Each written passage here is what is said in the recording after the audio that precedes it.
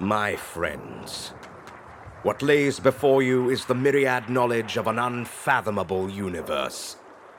Join our intrepid remembrancers as they explore the heresy as history. From deep within the farthest reaches of the great library of Tisca, we are the Heresy Grad School. So said the War Master in his wisdom. Go forth, my sons, and illuminate them. Heresy is history, and we do the research so you don't have to. In this episode, we're going to be covering the Battle of Nycron City, Visions in the Flame. Ooh. Alright, so this episode features super fast capital ships, dramatic entrances, snakes and serpents, and the fury of the ancients. But before we get really deep into it, Gent, let's get things started and let's try and frame this up. So this one was a little weird for me. It felt a little different than some of the others we've done previously. Felt a little more loyalist aggrandizement going on a bit. Dave, what are you thinking about this one? Well, I mean, up front, I really didn't know anything about Cassian Dracos. My lore on the salamanders has always been pretty weak, and so I really didn't know what I was getting into. And then I started reading, and I was like, well, this seems oddly familiar. And his little band of merry misfits was kind of strikingly similar to the Charybdis? Yes. Right. Ulrich Branthen. Yes. His little posse, which also includes, what's his face? The Raven Guard everybody hates. Something. Sheridan? Sherikan. That's the one. The last floor is lava champion. And who's the crazy guy who fixes everything? Freighter Thematica. Yes, I love that guy. Right. It's helpful that whenever Graham McNeil writes a new book, he also touches on every single other heresy book he's ever written. So it's like, hey, you guys remember the Shattered Legions? Not really. Well, we're checking in on him. I wonder if he's worried that his legacy will die or something. You never know. I mean, he writes these enormous 600-page novels, so you think it'd be pretty solid. Yeah, so we've got Cassian Dracos. So what are some other, are there any other familiar faces, Jason, that are kind of worth mentioning or going through? Oh, sure. Of course, Cassian Dracos, for those who don't remember, he is the dreadnought of the Salamanders Legion, he was a former Legion Master. Before he was not really destroyed on Istvan V when the Salamanders, the Iron Hands, and the Raven Guard were ambushed, he actually is in this fun little unique dreadnought casket that was hand-forged by the hammers of Vulcan himself. So when his entire company was wiped out by, I think it was a lance strike, offhandedly, he really just got glassed beneath the surface. And then this whole little wacky cult of disciples of the flame come along with the Salamander's chaplain, Xyphus Jur. And then you've also got a renegade iron warrior, Narek Drager. He's a Pravian for the Iron Warriors. And you can hear a little bit more about him on that Iron Edition episode that Brennan and I just put out for the Iron Warriors a little while ago. So yeah, plenty of fun dudes back from, I think this would be book 6, Retribution, in the first edition. And we're kind of getting to see what they've been up to in this little clash between the Salamanders, Disciples of the Flames, and the Alpha Legion. Very cool. So Dave, let's go over to you and figure out when we are. And potentially where we are too, Well, Pat, the first answer is we are in the second Battle of Nycron. So just like all good battles that have come before, there was a first Battle of Nycron in 10 M31. We actually have a timestamp for the first battle, which was 7800 And if you really want to get into the Imperial dating system, you can go back and listen to one of our earlier episodes. Pat, maybe we can throw that in the show notes or something where we unpack how that Imperial dating system works. But Definitely. yeah, we're squarely in the second Battle of Nycron, which is 12M31, which puts us real close to the Siege of Terra. And we are in that most famous of star clusters, Beta Garmin. So we are on actually the capital system, Garmin 4, I think. I could be wrong about that. It's one of the big ones. But yeah, we're squarely in the Beta Garmin system, and this is the traders trying to break through. And there's actually some pretty cool lore that was written before Nycron and the Battle of Nycron that came out in, well, first mentioned just, I think, in a color plate in book 6, and then was really kind of blown open in some of the Adeptus Titanicus expansions. Beta Garmin, I think. Yeah, Titan Death. That's the one. So if you really want to go back and read some of the extant lore for the Battle of Nycron, your sources are Adeptus Titanicus, Titan Death. That's when and where we are, Patrick. Very cool. So I guess let's go ahead and start getting into it. And Jason, I don't know if you want to start us off or if Dave, you want to start breaking into this first lovely little call out box that we have, very similar to the rest of the black books at least. So yeah, I'll just touch on the little call out box, which I thought was, again, sort of reminiscent of some of the black books that we've gotten into before on earlier Heresy grad schools. The boys at Forge World really do love their capital ships. Let's just go on record with that. And so the Eben Drake, we should probably mention the Eben Drake as a character in this whole saga, because I think a lot of times these capital ships do become sort of like characters with their own plot arcs. And the Eben Drake is clearly not an exception. The Eben Drake gets its own call out box in this exemplary battle. And we kind of get some foreshadowing, right? Because the first thing we read is many years later, during the time known as the Scouring, the wreck of the Eben Drake was recovered, and the data looms were sort of, told the story, and it's like, dot, dot, dot. Where have we heard that before? So many times, right? I mean, I think that was like sort of the plot intro to when we were talking about the Night Lords. And Jason, help me out here, man. Oh, right. Kyrian Orpheon's flagship, the Shroud of Eventide. Yes. And, many years later was recovered during the Scouring. So it was like, okay, getting some flashbacks and some deja vu. But yeah, I thought it was cool. And I appreciated at least the attention to that little sort of thread that seems to weave in and out of the Black Books. But no, I will certainly turn the gavel over to Jason to take us and the listeners through this little wacky battle report. Oh, sure. I will do my darndest not to come out too biased. So let's talk about this business. You've got the Eben Drake. This is 3 years into the devastating conflict that wrapped the Garmin cluster. So like Dave mentioned earlier, the Garmin cluster, super, super important to the Horus Heresy as a whole, because it's kind of that last step in the arteries of the warp transit lanes before you hit the Sol system.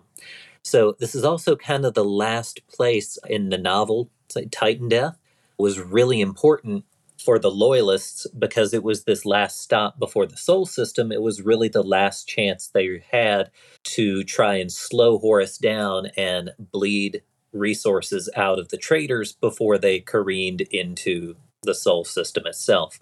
So what's going on here, kind of adjacent to that, sort of like in the same way as our last episode, we talked about some smaller events that were ongoing besides that really big, important novel and goings on in Wolfsbane.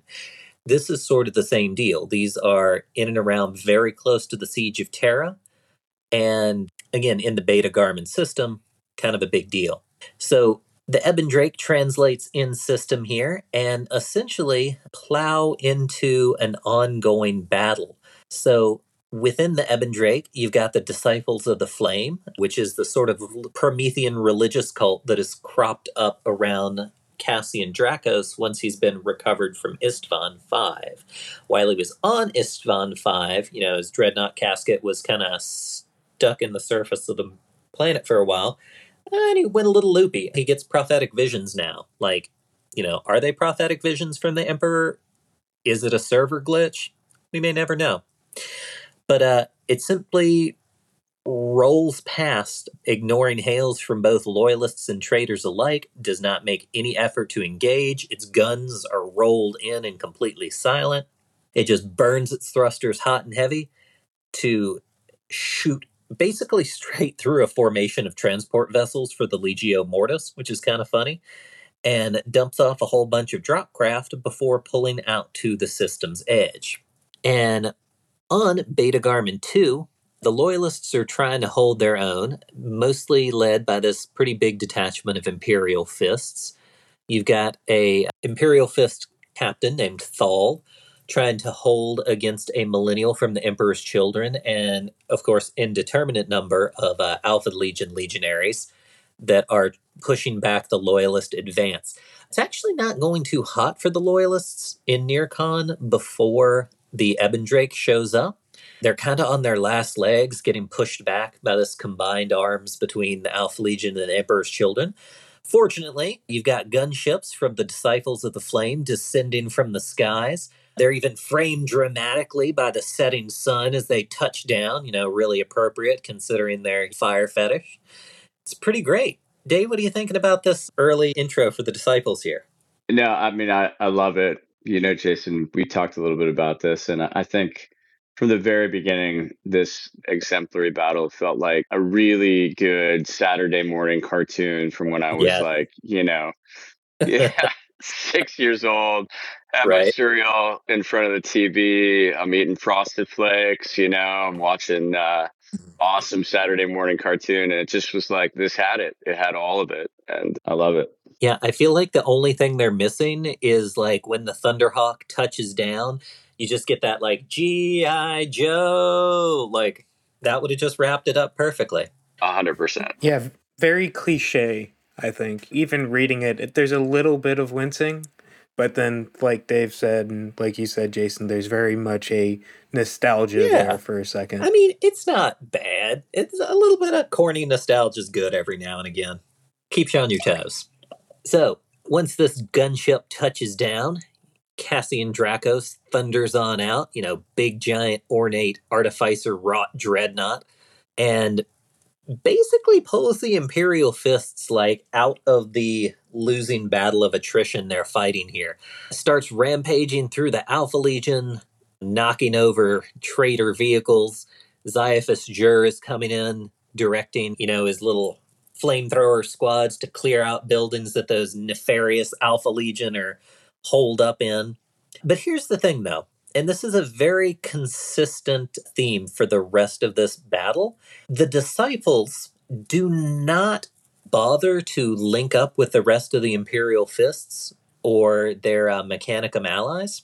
In fact, they kind of end up peeling some of the Mechanicum allies away. If you're familiar with Cassian Dracos, he kind of has a thing for pushing Mechanicum around way back from that, siege of Mezua and whatnot. Because you've also got an Iron Warriors contingent led by the warsmith Narek Drager. And he is very deep in the automata as well. What I thought was kind of interesting here, if you guys remember way back the novel Hell's Reach by Aaron Dembski-Bowden, you've got the Black Templar trying to hold a city against a big giant flood of orcs. So what I think was kind of interesting here is it's almost a perfect reverse of what happened there. There was a small contingent of salamanders that, were helpful at first, but immediately they kind of almost came to blows with the Black Templar when they pushed the orcs back. Because the Black Templar wanted to chase down the orcs, run them down, destroy them. The salamanders were like, come on, guys, there are a whole bunch of mortals that would just be massacred when the orcs sweep in and around us if we went after them. The Black Templar were annoyed because, that's a enemy that's just going to escape and come back to make our lives difficult again later. So it's interesting here that it's almost completely reversed. The salamanders are touching down and helping the battle, but then they plow on zealously ahead, regardless of good tactical sense, while the Imperial Fists, in this case, are left, defending the barricades. Thought that was kind of entertaining.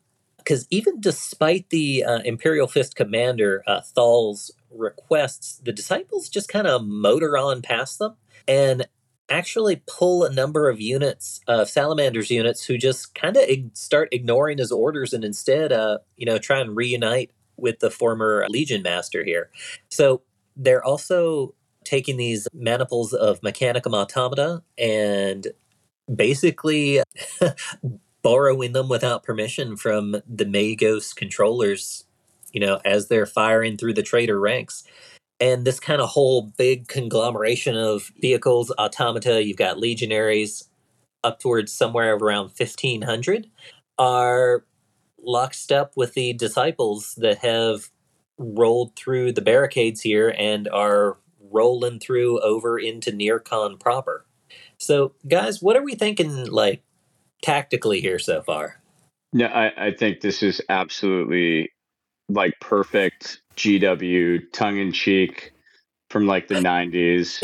And they go out of their way to like describe this scene of utter chaos where Mechanicum overseers are literally chasing after their like Castellax automata, right? You can almost see the red hooded cowls like flying off as they chase down this battlefield. And then, of Right. course, the Imperial Fist Castellan, exemplar of perfect martial discipline is like repeatedly tried to hail these loyalists on every possible channel, gets absolutely no response back, except I think from the Iron Warrior, who he's just like not even okay with that. He's just like, why is this guy even here? And then finally has to call a halt so he doesn't overextend his lines and positions. And it's just the Imperial Fist. It's the salt in the wounds for those guys, man, just because it happens over and over again to them, right? Like at the Siege of Terra, Jagatai Khan and the White Scars were like, yeah, no, we're not staying on the walls. We're gonna ride out and meet our fate. And you just kind of feel for the Imperial Fist over and over again. Maybe not too much, but I mean, a little bit, yeah. It doesn't seem like it's just their lot in life to be, stuck on the walls while everybody else goes out and does something. Like, dude's trying to hold together a offensive against Alpha Legion and Emperor's Children, and then when cool new Dreadnought dad shows up, like all of his automata and salamanders just go with him. Hey, don't knock Step Dreadnought though. He's got the cool toys. Right. He's trying to get everybody on his good side. Like, cool new Dreadnoughts here. We don't have to pay attention to you anymore, old man. And then they just, ignore all of their orders and roll out with Cassian Dracos. As you do. All right, so truth be told here, it kind of starts to go downhill for the Disciples of the Flame. It could have something to do with them just rolling past the barricades of, potential allies that have been here for quite some time and striking out on their own. But, yeah, because the Alpha Legion are kicking out a bunch of these elite Ifrit Disruptor Cadre operatives, one of the cool new little units we get with this exemplary battle. And the Disciples are having a little bit of an issue because the few scouts and outriders they are deployed, they're starting to run into issues where their Auspex devices are just malfunctioning, their communications are severed, and then they're just getting gunned down at close range in like ambushes that they are apparently rolling right into. Because again, they've just pushed past their allies and are striking out. I'm not sure exactly if they ever define what they are striking out at, except for this industrial mag rail terminus. So Dracos, his forces, kind of split up by these enormous, massive magnetic train sheds. They're funneled along the rail lines, and the Alpha Legion are just kind of abusing them for it. It's not going well. Like, they're running into IEDs and explosive ordnance raining down on them from artillery that's been pre-ranged. The Alpha Legion are essentially just waiting for them to walk into pre-ranged coordinates, which is not great. You've got them just constantly harrowing, well, appropriate for the Alpha Legion, but constantly harrowing the flanks of this little miniature push.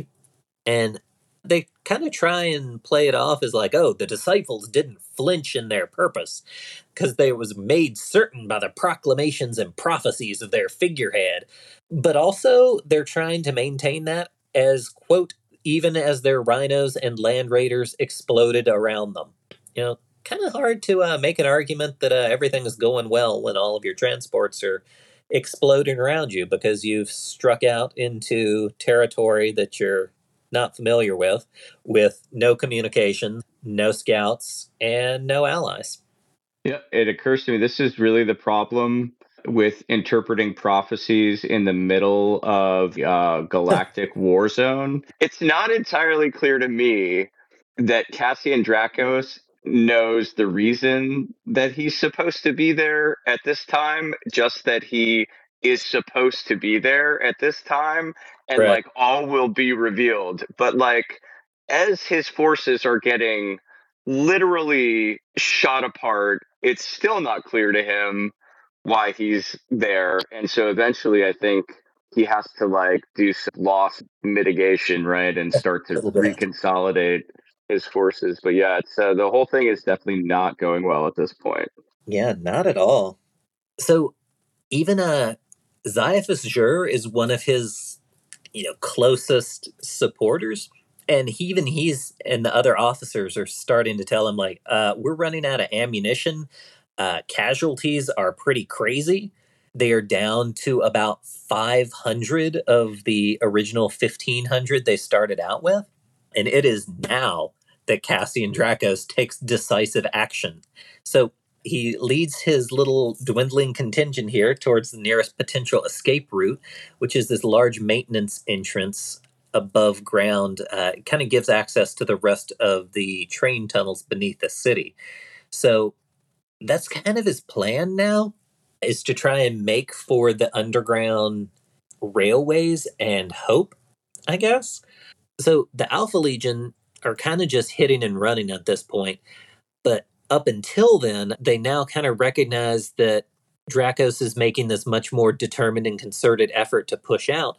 So instead of having just this big giant convoy of salamanders conveniently wandering into artillery barrages, now they've kind of got to step it up and work a little for it because there might be a chance that the salamanders can break out now. So, harried by the traitors, the disciples' advance swiftly became a desperate rearguard action, squads instinctively falling back in overlapping patterns, laying down supporting fire as they sought to drive back their attackers and recover their fallen or injured brothers. Now, this does not go perfectly. Some units are finding themselves cut off entirely. The Ifrit disruptor cadres are definitely taking their toll, sniping out officers with Nemesis bolters and just absolutely playing merry hell with their Vox networks.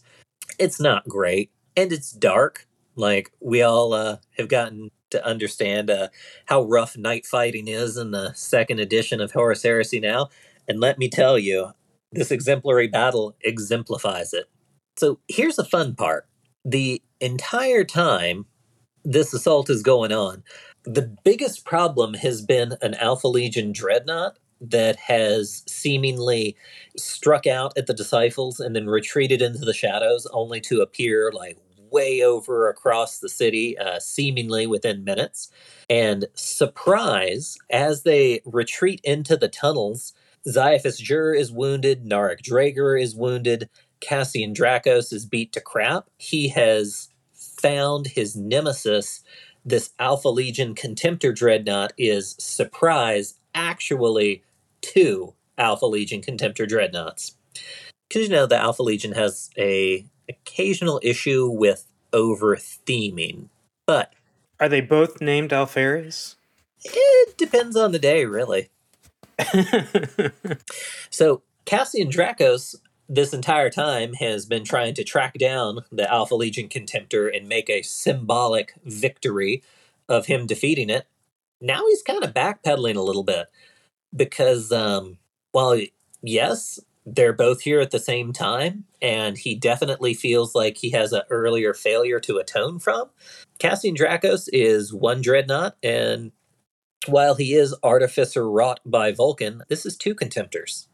Fortunately, though, for some reason, one of the traitor dreadnoughts falls over and allows Cassian Dracos to punch the other one to death before he can get back up. But don't worry, guys. He doesn't have to, because as Cassian Dracos is the last man or sarcophagus out, he punches all of the support beams to the ceiling and squishes that other Alpha Legion contemptor. Heroic music plays in the background. Cassian Dracos doesn't look at the explosion as he walks away from it.